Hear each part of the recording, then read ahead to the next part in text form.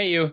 Thanks for tapping into on Tap Keg podcast, where we talk about different perspectives of sobriety and mental health so that you can take something, implement it into your own life. Where we believe there's only one right way to get sober, and that's the way that works for you.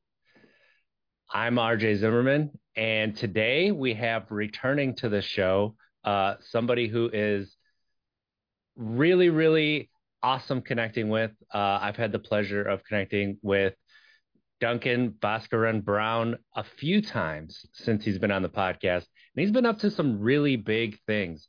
So, how are you doing, Duncan? Thanks for joining us. Oh, I'm pleased to be back. It's like putting on a comfy pair of sneakers, isn't it?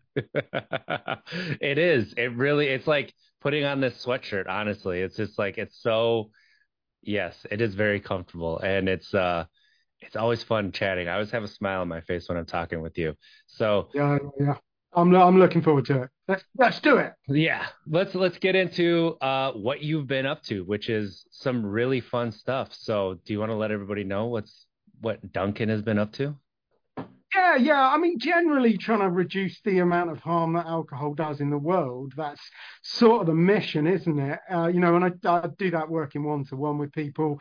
And based on that work, I've written my next book called Real Men Quit, which is well, it's a little bit irreverent. It's a serious subject, but I think we should be able to muck around whilst we're talking about it. So it's kind of fun. It's kind of got this sort of armchair macho vibe going on.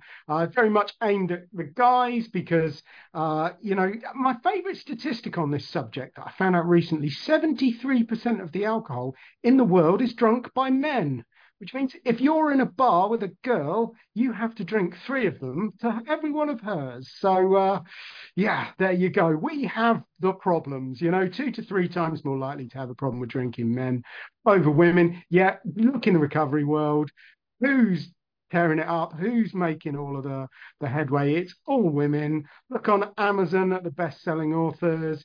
Top 15 best-selling books about stopping drinking. Nine of them written by women. A couple of them written by Alan Carr. He's been dead for 17 years. So, guys, we're just not really cutting it, are we? So that's kind of part of my mission at the moment is to help men embrace all of the good stuff that you get from sobriety. I really like how you said exactly that because I was talking with, I can't remember who it was a week ago about how in this space, it really is women. You see women leading the charge. And then when you talk about it as a man, it is difficult, right? Because we are so stubborn about admitting that change might be needed, that there might be an issue, a problem, a challenge, and something that we should change. Like that's something that we dig our heels in and are just like, nope, not happening. So getting through that wall can be challenging, to say the least. Yeah, I mean, I think there's an awful lot of baggage that we bring to it, isn't it? Around this kind of like Hmm. we've got to be tough. That's why a lot of people start drinking. In fact, one of my coaches the other day, he said to me, "You know what, Duncan? I wasn't any good at sport. I wasn't particularly successful with the girls. What the one macho thing I could do was drinking." And it was so tied up with his identity of being strong and carrying the load and not complaining, and that's why we don't tend to ask for help. It's not in our nature.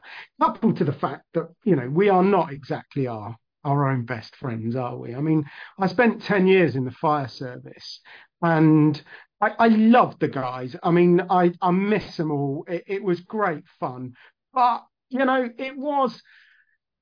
it was a difficult environment to be in because if you were even slightly concerned about another man's well-being, the jokes that are coming out of the emasculating stuff about you being weak, all of that stuff. All of it, and we don't help each other. We don't look after each other. We kind of pretend we do, but yeah, if it's anything more than I'll buy you a pint and we can talk about the football. Yeah. And being in a somewhat similar circumstances as a high voltage line tech, right? That the masculine, the everybody being can't talk about feelings, can't talk about other things. I was actually told by multiple people that they couldn't trust me because I couldn't have a beer with them. That's why. There was nothing else. That was the only thing.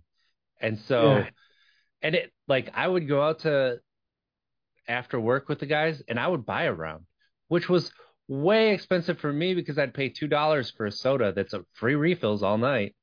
And, and then, so they'd buy me drinks all the time. And then I'd buy a round, that's 20, $30, but it's fine because it's part of fitting in. It's part of, being with the guys. And Yeah. to hear And that, you see, that I think is such an important point that people overlook. The way to fit in and be a part of the group is to spend time with people and interact with people and be generous and buy them something to demonstrate your commitment to them. It's kind of like a physical reminder that you are friends with them and that you do care about them. And that's what's important. It's the time together. It's sharing the jokes. It's sharing the space. None of that has got anything to do with alcohol. Alcohol is just something that happens alongside that, and we mistakenly believe that it's what gives it all. And that I guess is what really, really annoys me. That people will give up their power. So, they have the power to build these relationships with their friends, the power to interact.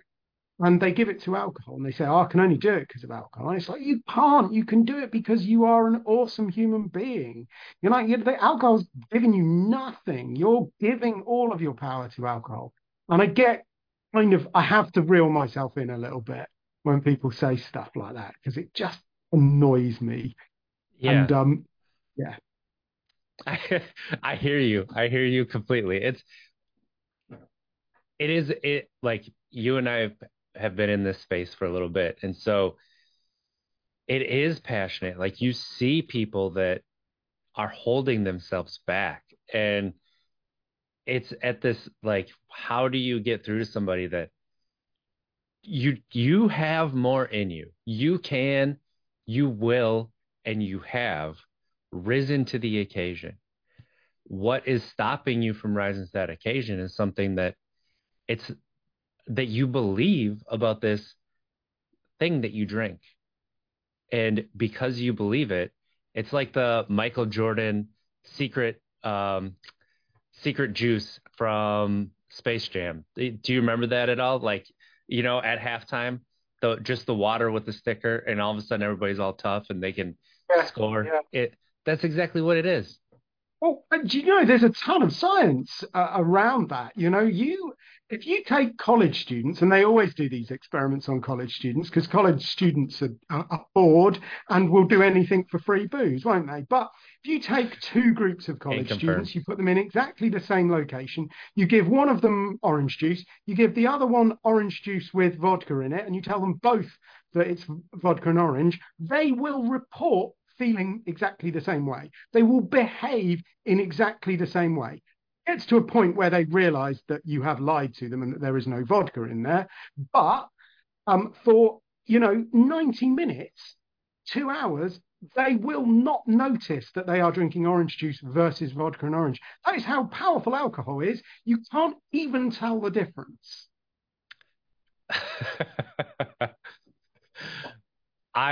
I've heard of that study, and every time it makes me laugh because it just shows how I kept myself in a place of being small for no other reason than so I think this is a good place to talk about it too, like fitting in, right? And Brene Brown breaks down fitting in and belonging. And fitting in is when you try to change yourself and make yourself a part of the group. And belonging is you just are there as yourself and you just belong. Like people just accept you for who you are. And we all search for the belonging, but we don't know we're searching for the belonging. And so we'll fit in. And before I got diagnosed with ADHD and I understood like what masking was and things like that. Like I found myself trying to fit in every single time, everywhere. And it allowed me to fall down this hole of that little that little drink, that little alcohol, like just this is what I want to how I want to drink so that I can kind of forget who I am and how lonely I feel and all of this to try and fit in and not belong. I mean, but that drive within us is massive. The importance that we give to the community and having people around us, and it doesn't Mm-hmm. take very long to figure out why that's so important. Like being isolated from the tribe 75,000 years ago was a recipe for quick death. So it's like literally it's a life or death reaction that we have to it. That's why when you look at all of this sort of conformity stuff that Solomon Ash started, where you can prove that people will that they will agree with other people even when they know what the other person is saying is complete rubbish. They will do it because they want to fit in. It is such a powerful drive, and it sort of I've got this idea of all of these 15-year-olds stood around and they're all drinking brass monkey, beer, whatever. It doesn't really matter, does it? They're all stood around there drinking something. But it tastes awful because alcohol tastes bad. That's just a fact. It tastes awful, and they're all going, "Oh, this is great, isn't it?" And that every single one of them is hating it, but they're all saying to each other, "Oh, this is great," because they believe everybody else is enjoying it, and they're so desperate to fit in that every single one of them is lying in this great big lying circle. Just you know, and hey, that's how we all started, wasn't it? Yeah, it's funny you say that because it brought up the memory the first time I tried whiskey. I was God, 12, 11. Anyway, my friend brought a little flask and everybody's drinking it, and he's like, "Hey, try it, try it." So I did, and I was, oh, like he's like, I know but it makes you feel like a man, right? It makes you feel like you're adult. And I looked at him like, no, it just tastes fucking awful. And he's like, what? I'm like, yeah, I'm good. And then, fast forward 8 years, and it's like, I was that person. Yeah, it makes me feel like a man. Yeah. No, I mean, just that whole kind of like, oh, I drink alcohol because it tastes nice stuff. I just like seriously, and spirits are the exact, they totally and utterly prove that your body is quite clever. It's quite good at spotting poison when it sees it, and it goes, oh, my God, that is awful. Yeah, you tell yourself it makes you feel like a man, and you end up believing it. And that's, I mean, where you see non-alcoholic beer, non-alcoholic spirits, right? That is really interesting because you can actually get solid flavor without the poison, and it changes the way that people look at what they're actually drinking. I've seen it. I've seen people try it and be like, actually, I think this might taste better. It's like, yeah, it probably does because it actually has the flavor that you think that you're having. Yeah. Yeah, yeah. Although it's still nobody will ever persuade me that non-alcoholic vodka is a sensible thing. I mean, it's like No, what? Just put water in your tonic or whatever. exactly. Water with just like something really spicy with that, so it can have that Yeah. burn, right? Although, do you know, I I fully support. There's some great people out there who are making non-alcoholic drinks, and they only make non-alcoholic drinks, and I totally and utterly support them. But I am very cynical about Heineken Zero and any of the big companies that are jumping on this alcohol-free bandwagon. And I've noticed it particularly with Guinness that Mm.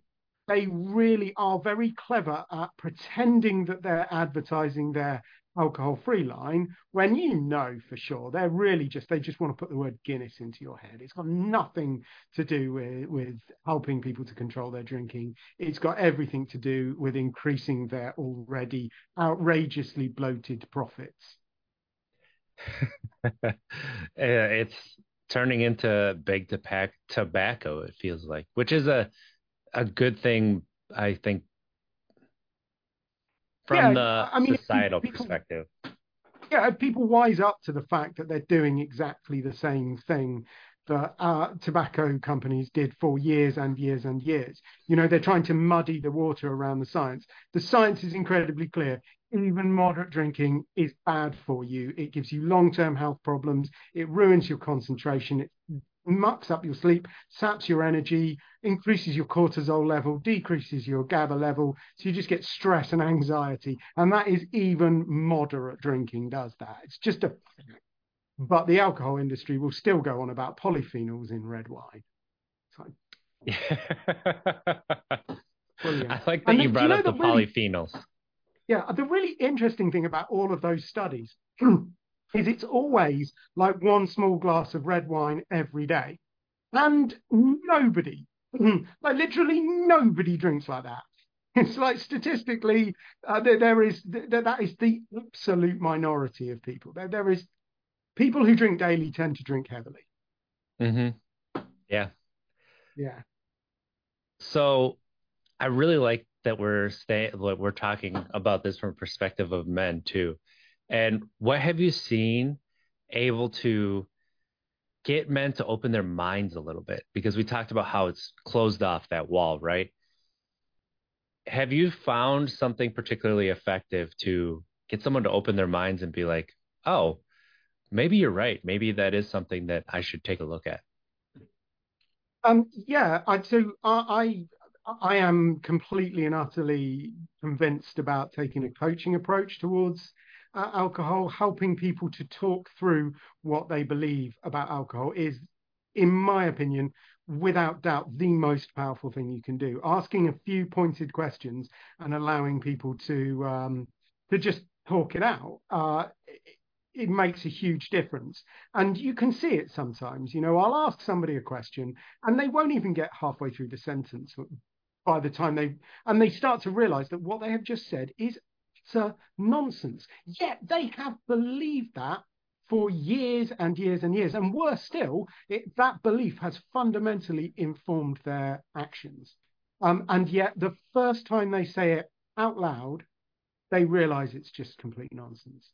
So that's that's all I think we need to do is get men to actually talk about their beliefs around alcohol, and not in a kind of like, oh yeah, well of course I deserve a drink kind of a way, but in a sort of more serious, sort of structured way that will actually help them to bring these beliefs to light, examine them, work out whether they're true, work out whether they're serving them or not, and then you know, realize that they're a bunch of old nonsense, so pack them full of Semtex and blow them to smithereens.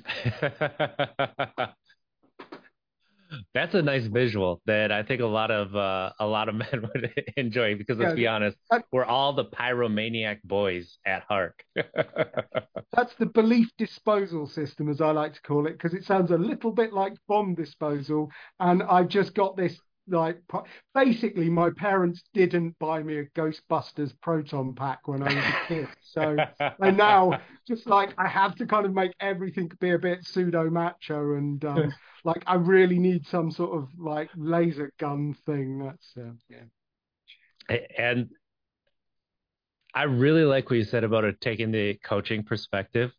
And having the humor too, I know can disarm, but I post, I post a lot online about my personal journeys, and a lot of it is Oh, is around that people about your journey? I thought you were just trying to sell shirts. and sunglasses. Yeah, that's true. No, I love your videos, man. Go on, carry Yeah, on. Sorry. I appreciate that. Well, I appreciate when people notice, the swag because I didn't used to dress like this. It used to be just boring blues and I do appreciate a good blue, don't get me wrong, but um I've noticed when I talk about sobriety, especially on YouTube and Facebook, men will comment and they will be, you just need to get drunk. You just need to have a bunch of drinks. Just have a beer, you sissy. And I'll come back with, why are you so angry about what I drink? Is there something you'd like to talk about? And that gets people like, whoa, like, why? What do you mean? I'm not angry. It's like, yeah, you are. And so I took it from the comment section to real life. And when somebody's like, um, I'll tell them, oh yeah, I don't drink, I haven't drank in almost 10 years. And they're like, oh yeah, I don't really drink either on the weekends. I'm like, well, why is what I'm drinking taking you to that place that you have to justify your drinking? Is there something you want to talk about? Or is there something maybe you need to think about at a deeper level?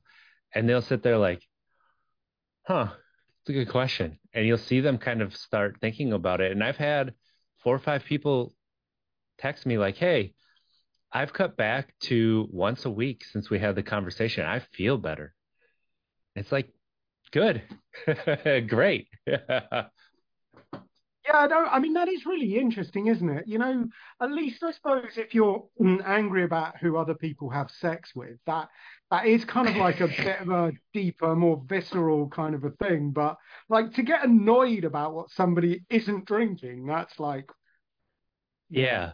And Mel Robbins, like when her husband stopped drinking, she mentioned the guilt that she felt when she would drink around him. And this is what brought the question to my mind.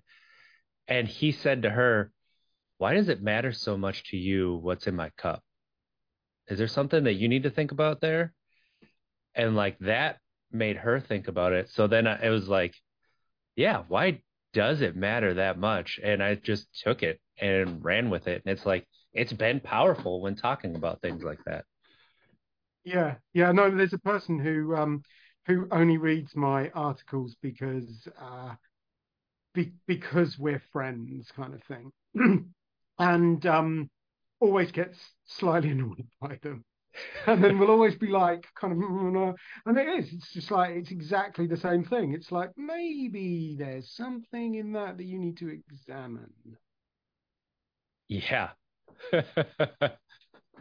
it's that's really been when it comes to emotions and feelings and men going into that, like we have that reaction, we have that anger. Like that's really what we know cross cultures, like anger is what is acceptable for us to show. And so that's kind of the starting point that I like to tap into when I'm talking to men and emotions and feelings. And this works for women too, who are very independent and don't necessarily know their feelings as well.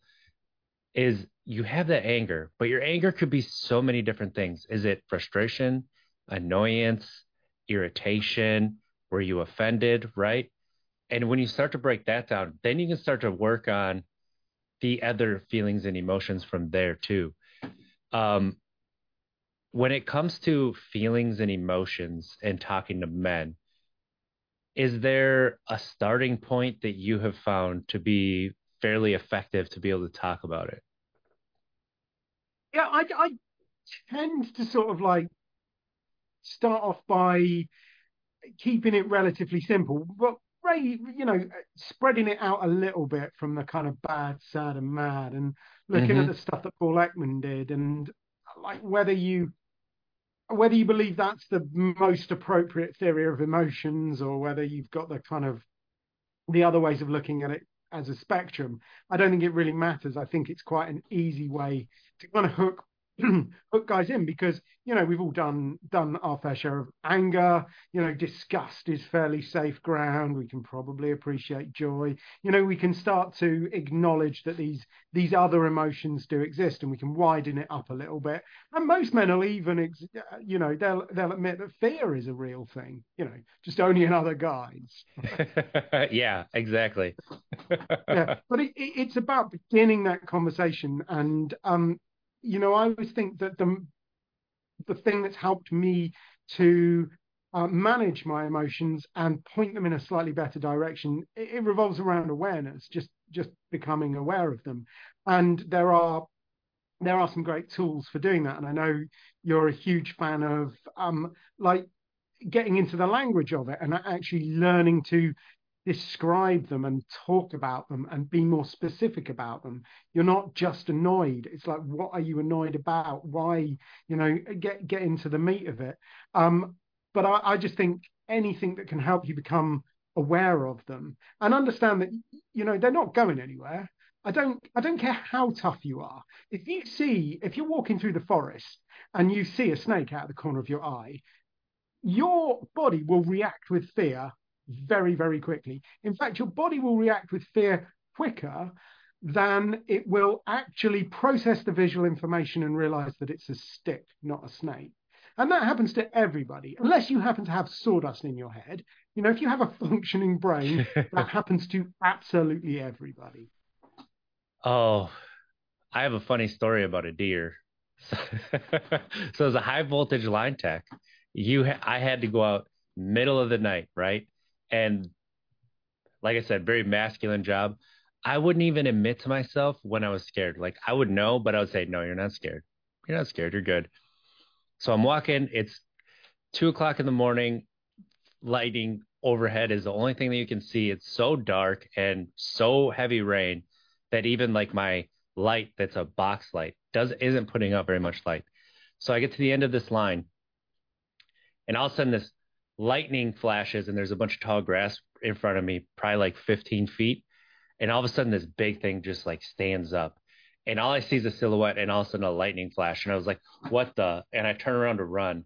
And I heard it take off and I turn and look and it's a big buck that was like 15 feet from me. But I was scared so bad that I turned to run and I got back to the truck and I grabbed some paper towel because I had to wipe something. I was so scared. But it's like a deer, just a deer standing up. And you can say like, I'm not scared. There's nothing going on. I mean, when I look back, it's like, why did I feel like I couldn't tell myself I was scared? And a lot of that was fear, like fear of all of this. And how just a deer standing up just like set me into the flight, which, yeah, I should have because who knows what it was. I couldn't see anything, but it's a funny story. To be fair, one should probably run away from big angry male deer. That would be a good idea. Yeah, it was like this time of year too, and I mean, I don't know if you know a lot about deer from Wisconsin, big deer hunters, so know a lot. And it was already like a huge rack on this thing. I was like, that's gonna be a prize for somebody. But not for me because I'm No. running in the other direction. Yeah, absolutely. Um, And you know what I think is really interesting about that story? The whole idea of like walking through the woods in the night and it's raining and you're on edge, that puts you into that kind of like heightened state, doesn't it? Where you are more likely to react to something. And ultimately, that heightened state is merely, a neurobiological state, which revolves a lot around. I mean, it's very complicated, but it involves a lot around things like cortisol, doesn't it? And what does alcohol do? Each unit raises your cortisol level by 3%. So if you drink often enough, you are basically putting yourself into that heightened emotional state the whole time. You are priming yourself to really properly brick it when you run into that deer. yeah. And that's the thing about the science too, and how it comes back to how you're treating your body, how you're going through life, how you're able to look at the mind body connection that you have so that you can understand what your body's telling yourself and how you're taking that away by drinking and you confuse yourself based on what you're feeling because of it. Yeah, yeah. I think there's a massive amount of people who are trying to remove themselves from their body, which is a really odd concept. And I love Aristotle. I stole most of my best ideas from him, but the one thing he was flat out wrong about was the disconnection between your mind and your body. They aren't two things; they are one thing. You can't have one without the other. Well, you can, but a body without a mind is technically called a corpse, isn't it? It's not what we aspire to. But yeah, there's so many people. They are just trying to ignore the sensations in their body, and that is why I think things like yoga and havening and dance and sport can be such powerful tools in recovery because they allow you to reconnect with your body and to actually feel again. And emotions are physical things. They have a cognitive aspect. Yes, they have a mental aspect, but they are also physical. And getting back in touch with your body is so incredibly important. Although I am sure there are listeners who are probably bored of being told to try yoga. Yeah, I mean, I did. And the reason that I held myself back was because I thought, what are the guys gonna say? And then I'm like, well, who gives a shit what they're gonna say? And Oh, I it just tell them did. I'm doing stretching exercises. There you go. Hey, you want to know what? It does make you better in the bedroom when you are flexible. It turns out that that is something that is a benefit. It's weird. Who knew? So, we could frame things in that way. And Kung Absolutely. Fu has been amazing for me too. I was gonna say, like, similarly to yoga, like getting into my body, moving in a way that things like my body is in a certain place and for a reason.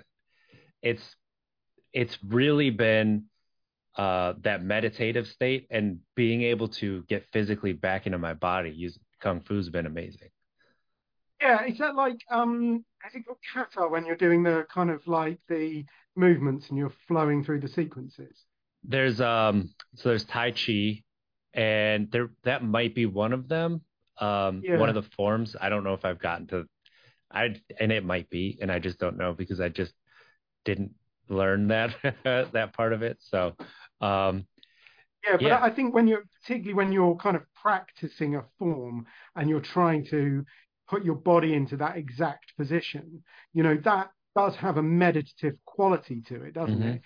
You are emptying your mind of other thoughts and concentrating purely on your physical sensations. So absolutely, I think that's doing all of the same stuff as yoga. And yeah, generally with the guys, I do kind of like I go, well, I think yoga and dance is really helpful, but why don't you do kung fu or get There you back go. into playing football? Yeah. Yeah, and that's the kung fu aspect. So the reason I did it was for the working out because I wanted to get back into my body. I wanted my body in better shape. I have two little kids, 5 and 4. I got to keep up with them. They're getting bigger. Um, Yeah, and yeah, that was a big deal to me. And then the kung fu ended up being something that kept me going and got me more excited as I got into it. But that's the thing is like trying these things that you've kept yourself back from. Why? Make some time and try it and see what you'd enjoy. yeah, absolutely. I mean, something I was discussing with another friend yesterday. We were talking about lockdown, and they were going, what was the effect of lockdown on people's health?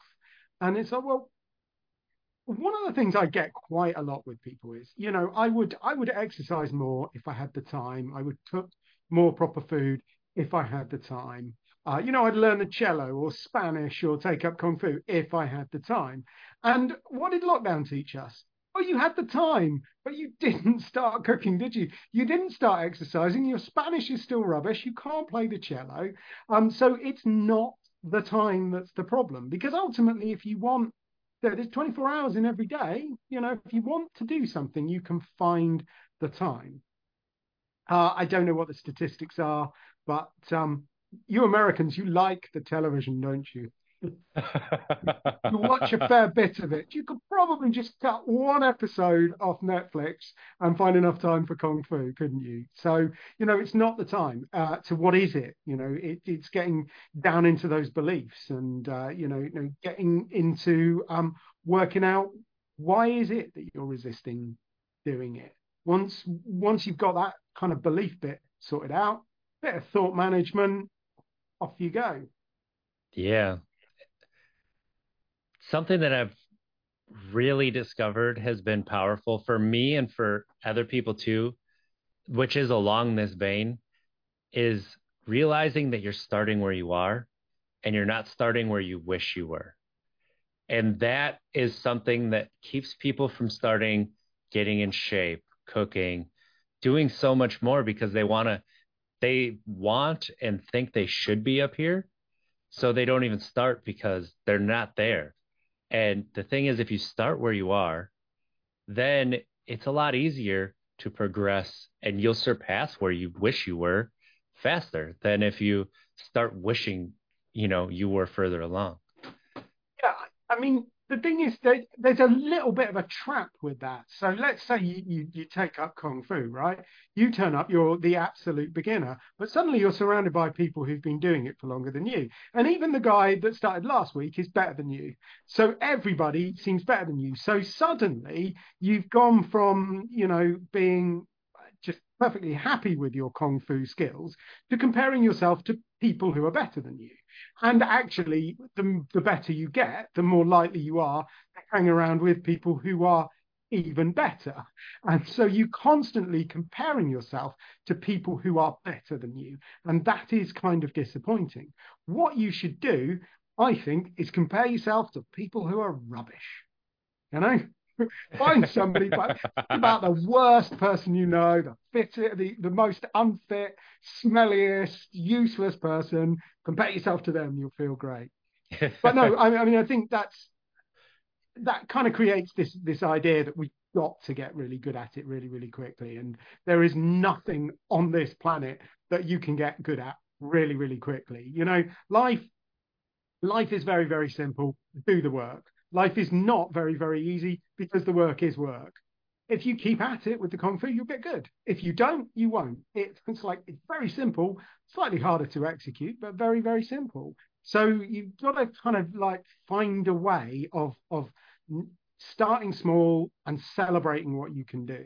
And that's really kind of like at the heart of the other pseudo macho thing that I like to teach people, the tactical change system. So you start off with a trigger, which is something that reminds you to do things. So, for example, I exercise every morning when I get out of bed, and I reliably get out of bed. Like I do it every day. So it's a reliable trigger, happens every time when I get out of bed, before I've really thought it through, before I've come up with any excuse as to why I shouldn't do it, I start exercising. So the exercise is the action, got the trigger, that creates the action. At the end of the action, once I've finished doing the exercises, I do a silly little dance, a little bit of a celebration, because I do like dancing. And I smile and I feel happy about it. So I've got that kind of celebration element to it. So it's always this achievement. So we've got the trigger that creates the action. After the action comes the celebration. And if you do the celebration properly, if you really smile, you're dumping all of those happy chemicals into your head. And that's good because whenever you smile, whether you're happy or not, you get these happy chemicals. So it improves your mood, but some of those happy chemicals are related to learning.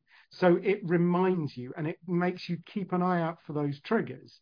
So you're then looking for it. Next day, when you get out of bed, you're looking for that trigger to do the action so that you can get the celebration. And your brain wants those happy chemicals. So that's how you can teach it to keep doing those things. So you want to start an exercise habit, start small. I don't do more than about 6-8 minutes. I do MIT, it's like HIT, but it's more medium intensity interval training. I like that a lot. I like that a lot. It's like HIT for lazy people. So I don't do masses, like 6-8 minutes, something like that. But start with a minute. Just do 2 press-ups and get out of it. Find a trigger, reliable trigger. Do something small, celebrate. Keep doing that. You do it for a week, you'll probably find you want to do 5 press-ups. You do that for another week, you might do 20. Yeah. And that's really key too, because we think a lot of times we see these people who are really fit and they're in the gym 2-3 hours a day. It's like, I don't want to commit to that. But the workout that I do through class is 20 minutes. And it is the high interval training where you just move from one to the other to the other. But that has done so much more for me than when I've spent like a month in the gym for an hour, things like that. It's like if you do just 20 minutes, and even like you're saying with the less than 10, just something, it adds up so much quicker. And I just do it twice a week, 20 minutes twice a week. Like that's nothing. That's not something to really think is out of your grasp. And so when I talk to people and they're like, "Well, I don't have 2 hours to go to the gym." It's like you don't need that. That's not. It probably isn't an efficient 20 or 2 hours at the gym because in 20 minutes, if you move from one exercise to the other, 20 minutes is a lot of work. And I'm pouring sweat by the end of it. And it feels amazing because it feels like it's longer than 20 minutes, but you look at the clock and it's like 20 minutes. Dang, that's all that I had to give to lose. I think I've lost 30 pounds in the past year. So, uh, that's pretty nice, to be honest. Yeah, it's good. It's good. And you remind me of a guy that I see a lot more. I go to a different sauna now, but my idea of going to the gym is go and sit in the sauna for a couple of hours and think about some stuff. Because I'm kind of more of a mind athlete than a. And I used to go to the one in town quite regularly, same night every week, and I'd always bump into this guy. And the thing is, I was very clear. I did not go there to exercise. I went there to relax. But he was convincing himself that he was going there to exercise. And to be fair, he might swim one or two lengths in the pool, but most of the evening he'd spend in the sauna chatting to me, right? But he's convincing himself that he's exercising. And I always wanted to sort of like turn around to him and go, have you ever thought about this? Have you ever kind of like worked it out that actually, if you just spent this time at home cooking proper food, you would lose a whole lot more weight. I mean, you wouldn't be as interesting because you wouldn't get to talk to me, but you'd lose a whole lot more weight than you're ever going to lose swimming 2 or 3 lengths. Yeah. Yeah. And goes back to alcohol, putting that in your body. You want to talk about losing weight. When you stop drinking, it it does come down. And then if you pair that with eating better, what you're putting in your body, man, does Yeah. that change things.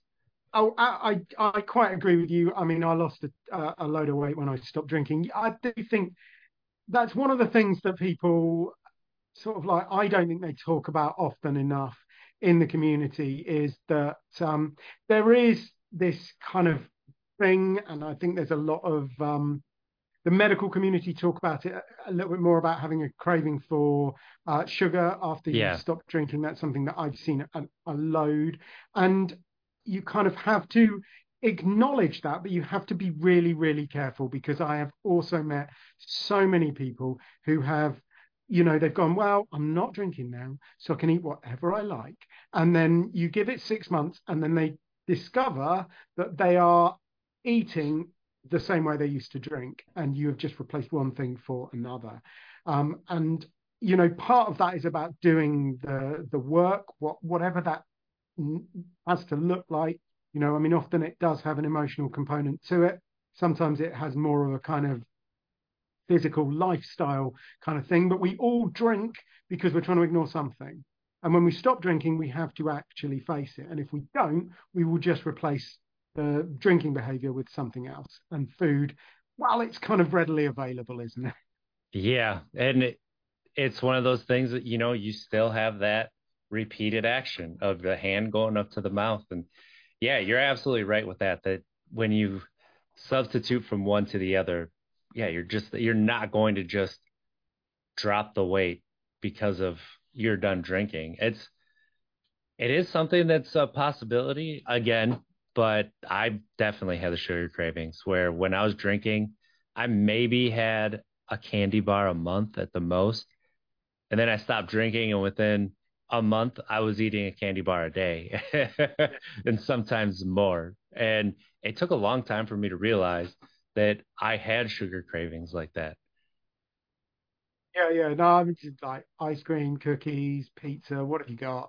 Yeah, yeah. I mean, I fell straight into that trap, but found my way out again. In fact, I can distinctly remember that the evening when I was sitting there, there was my daughter was very young. My wife was quite ill at the time. She's always struggled with her mental health. And, I'm sure you're aware of the statistics around pregnancy and pre-existing mental health conditions. It's not pleasant. And we kind of tried to manage it, but it didn't really work out quite the way we would have liked. And she got very ill. And, I was struggling. And I was sitting there eating these like quadruple chocolate chip cookies, and it's like, why would anybody try and pack more chocolate into the chocolatiest cookie in the world? But they did. And I distinctly remember going, I hated eating it. Every bite was just awful, and it was just like the end of my drinking time, just like I hated the stuff, but I was still desperately trying to pour it down my throat to get some kind of effect to run away from everything. And exactly the same thing with the cookies. Yeah, I did the same thing with work where I just threw myself into my work, and it was just trying to keep my mind busy on something else other than what was in front of me that would have Yeah, moved my life forward. but there we go. Like the thing is, if you do that and you throw yourself into work, everyone pats you on the back and goes, "Oh, good man, good man." You're like, wow, you real grind, hustle and grind. That's like Yeah. to be praised. But at the end of the day, it's the same behavior. And I think it kind of points to something really important, a distinction that is very rarely made within the world in general. That kind of we want to see people who have problems with addiction as being separate and being different. Whereas actually, it is simply a normal human expression. We all want to run away from stuff. We all want to, forget about what's going on in life sometimes. If that wasn't true, Shakespeare wouldn't have made all of that money out of those plays he wrote, would he? Like at the end of the day, Hamlet is escapism. It Hmm. offers the same kind of niche as a glass of wine. It's a bit better for you. And I love Shakespeare, but I've honestly never read six of his plays in an evening. So I think it's kind of a bit healthier. Um, so it's kind of like it is a natural human tendency. It's just when it gets to a point where it's causing you harm, that's when you've taken it too far. When it's harming you, when it's harming other people, when it's, interfering with your productivity and your relationships and your happiness, then you've taken it too far. And that's what I'd love people to realize that, it is just a normal human thing, just taken way too far. And honestly, I think a lot of mental health problems are similar to that. They're a part of the natural human experience, just taken too far.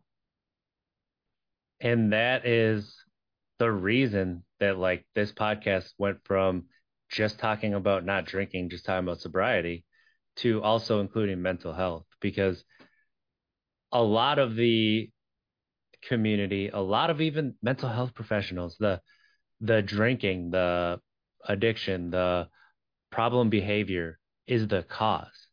And it's like, no, it's other things that this is the symptom, this is the side effect, this is pointing you to what the real cause is. And a lot of times for men, it's running from your emotions, running from your body, running from a lot of things that happened in childhood. It doesn't have to necessarily be your parents. It could be school. It could be, you know, there are so many things that have long lasting effects on us that we downplay because, well, we don't have it as bad as the kid down the street who's getting beat every night by his dad, right?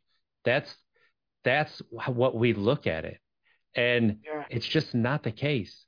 So yeah. talking about your mental health, like, and people will throw it into mental wellness, mental fitness. I had one friend recently who said, we should really talk about it as embodiment, as in like you get connected to your body again and you get down into where your feet are. And it's like, I do like that, but that concept can feel a little bit far to grasp for people at Oh yeah, first. But I like it as well. I imagine it'd be a hard sell though. You know that I mean, there's so much in what you said. You just reminded me. I've got a very good friend called Gethin, and he had a tough life. You know, he was in care from a fairly early age, and then, like far too many people in the care system in the UK and probably in America as well, Yes. he graduated to prison. And that just escalated into a fairly serious heroin problem. Lots of prison time, lots of heroin, lots of problems. Thankfully, met a very, very enlightened and compassionate education officer within the prison system who really changed his life and really helped him turn it around. And since, getting clean and getting out of prison, he's gone on to do a lot of really amazing work. And he's working with prison reform. He's working with prisoners. He's doing some amazing stuff. He's a really great guy. But he once shouted at me because I sort of said, "Yeah, look, I in comparison to you, I didn't have a tough childhood." And he's like, "Yeah, but that doesn't make any difference. If you struggled when you were a child, you struggled, and that had an effect on you. Don't compare it with me and say I shouldn't complain because it's not as bad as that, because you can always play that game." I'm sure Gething, he meets the most troubled people in the world. I mean, that he actually recently been to America. God knows how he got a visa. You guys are not that you're not that pleasant when it comes to allowing criminals into the country, are you? But he was, he's been in the American prison system, he's been in the Australian prison system, British prison system. He's met the people who have really struggled, who have had terrible lives. So it probably would be quite easy for him to say, yeah, but Dave in solitary, I didn't have a bad childhood in comparison to him. So yeah, don't play that game. It's never gonna help you at all, is it? But there was something else you said that was really interesting, and I've totally forgotten what it was. Uh, was it talking about like how addiction is like the side effect and symptom and not Yeah, no, well, that's it. the The cause? separation in the mental health business. Yeah, no, I mean that is awful over here because the government, in their infinite wisdom, separated mental health services and the stop drinking services. So I've met too many people who bounce between the two. The stop drinking services can't help them because ultimately their problem is not simply alcohol. They are people who need to do the kind of the therapeutic route. They kind of need to work through the therapeutic path, and then the drinking will naturally kind of tailor off, fall away. um, but they can't access the mental health services because they're drinking. So the stop drinking services can't help them, and the mental health services won't help them. So they just get stuck between the two, and it only ever gets worse. Yeah, yeah. And it's frustrating when you want to seek that help and it's just not. So I went back into therapy last year going through a divorce, and the thing that frustrated me, I'm very open about my past with drinking things and all of that. And they wanted to focus on my drinking. And I'm like, listen, it's been 8, 9 years. I don't want to fucking talk about drinking anymore. Can we talk about my mental health, please? And actually get to that. And it's Yeah. like every single session we had to start, well, how's this affecting your drinking? It's like, fuck my drinking. Can we talk about this, please? Like I'm sick of talking about it now. And I'm not somebody who gets sick of talking about that usually, but I wasn't there for that. Yeah. So I wanted to interview a guy now on my podcast, and I only interview people who are sober. And he said, oh, I'm not doing it because I'm not sober. I'm like, but you don't drink. He's like, yeah, but I'm not sober. I'm like, oh, what the hell do you mean? He's like, well, like I don't think of myself as sober because I don't define myself in terms of what I don't do. I am just somebody who doesn't drink alcohol. It's gone, no, I'm not, that's a thing and I'm not part of it. And I guess there are a couple of analogies. Vegan, Duncan. I'm like, I'm not vegan. I'm plant powered. Like I'm more annoying than vegans. But if you actually get down to brass tacks, what vegan means is, it is a political ideology. It is about not harming animals. in any way. So if you are vegan, you should say no to most prescription medicine because it's been tested on animals. If I was really properly vegan, I wouldn't be wearing this leather um, band thing around my wrist, which, to be fair, I did buy before I went plant-based. But, like, I'm not that concerned about cruelty to animals. I mean, that sounds a bit bad, doesn't it? I don't think people should actively go out and be cruel to animals, but that is not the reason why the diet I eat. So I do not do not identify as a vegan. And some people will, and some people don't, get too bothered about these kind of things. But I think it does get a little bit weird to define yourself as somebody who doesn't drink, because, like, when was the last time you told somebody, like, oh, it's so good? It's been nearly 17 years since I last wet myself. Whoa. But what if you're only cool if you pee your pants? Well, there we go. That's an entirely different parallel universe that would make the great basis of the sci-fi novel that we're going to write together, right? Yeah. But it's like, it is kind of a little bit ridiculous to say, "Hi, my name's Duncan, and I haven't done the following things for this amount of years." And I was chatting to one of the sober superstars the other day, and she was saying, "Well, I don't I don't spend any time in sober communities because I just don't want to think about it anymore. I'm beyond it. It's not who I am, and I find dwelling on it just ridiculous. It's like I just want to get on with my life." And she has. She is smashing it out of the park. And that's important too, to find what it is you want to do with life and not just not drink. Like, yeah, use the vocabulary you want to use, right? Use what words work for you. I don't drink. I'm not gonna drink alcohol. I'm gonna go alcohol free, free from alcohol, you know, whatever, sober. If it works for you, use it, but then be open to shifting as you start to move along as well.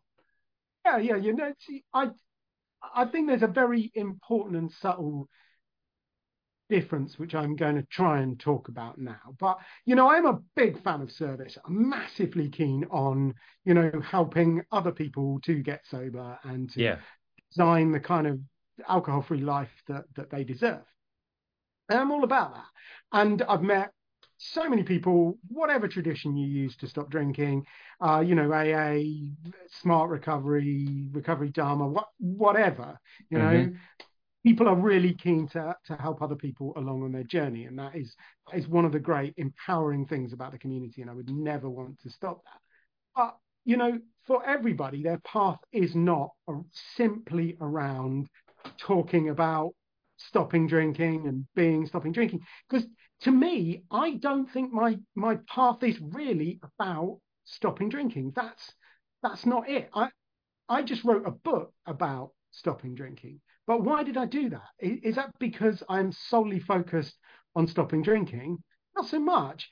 I'm a writer, and I am focused on being the best writer that I can be. And at the moment, I write about stopping drinking, and the next book is going to be about staying stopped and maintaining sobriety and all of the kind of resources and the scientists call it recovery capital, but I prefer the Buddhists because they call it the Eightfold Path.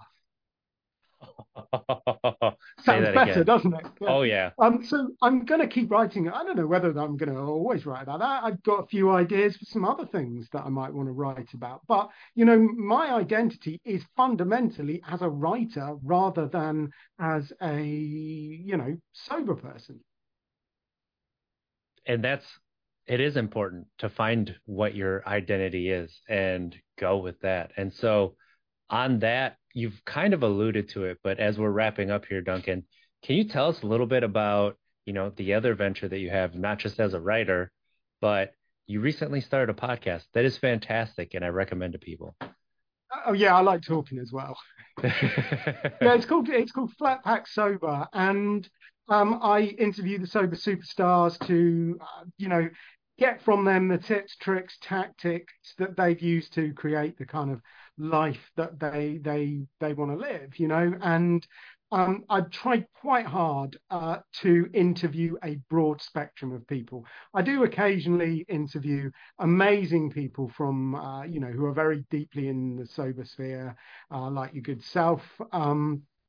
But I also try my hardest to interview what might be described as normal people. So coming up, I'm interviewing a guy who's a sales director, a recruitment consultant, and a property developer. So it's kind of like a real mix of people, and we just dig into like what are the products, the communities, the mindset shifts, all of that sort of stuff that they've used to help them get sober.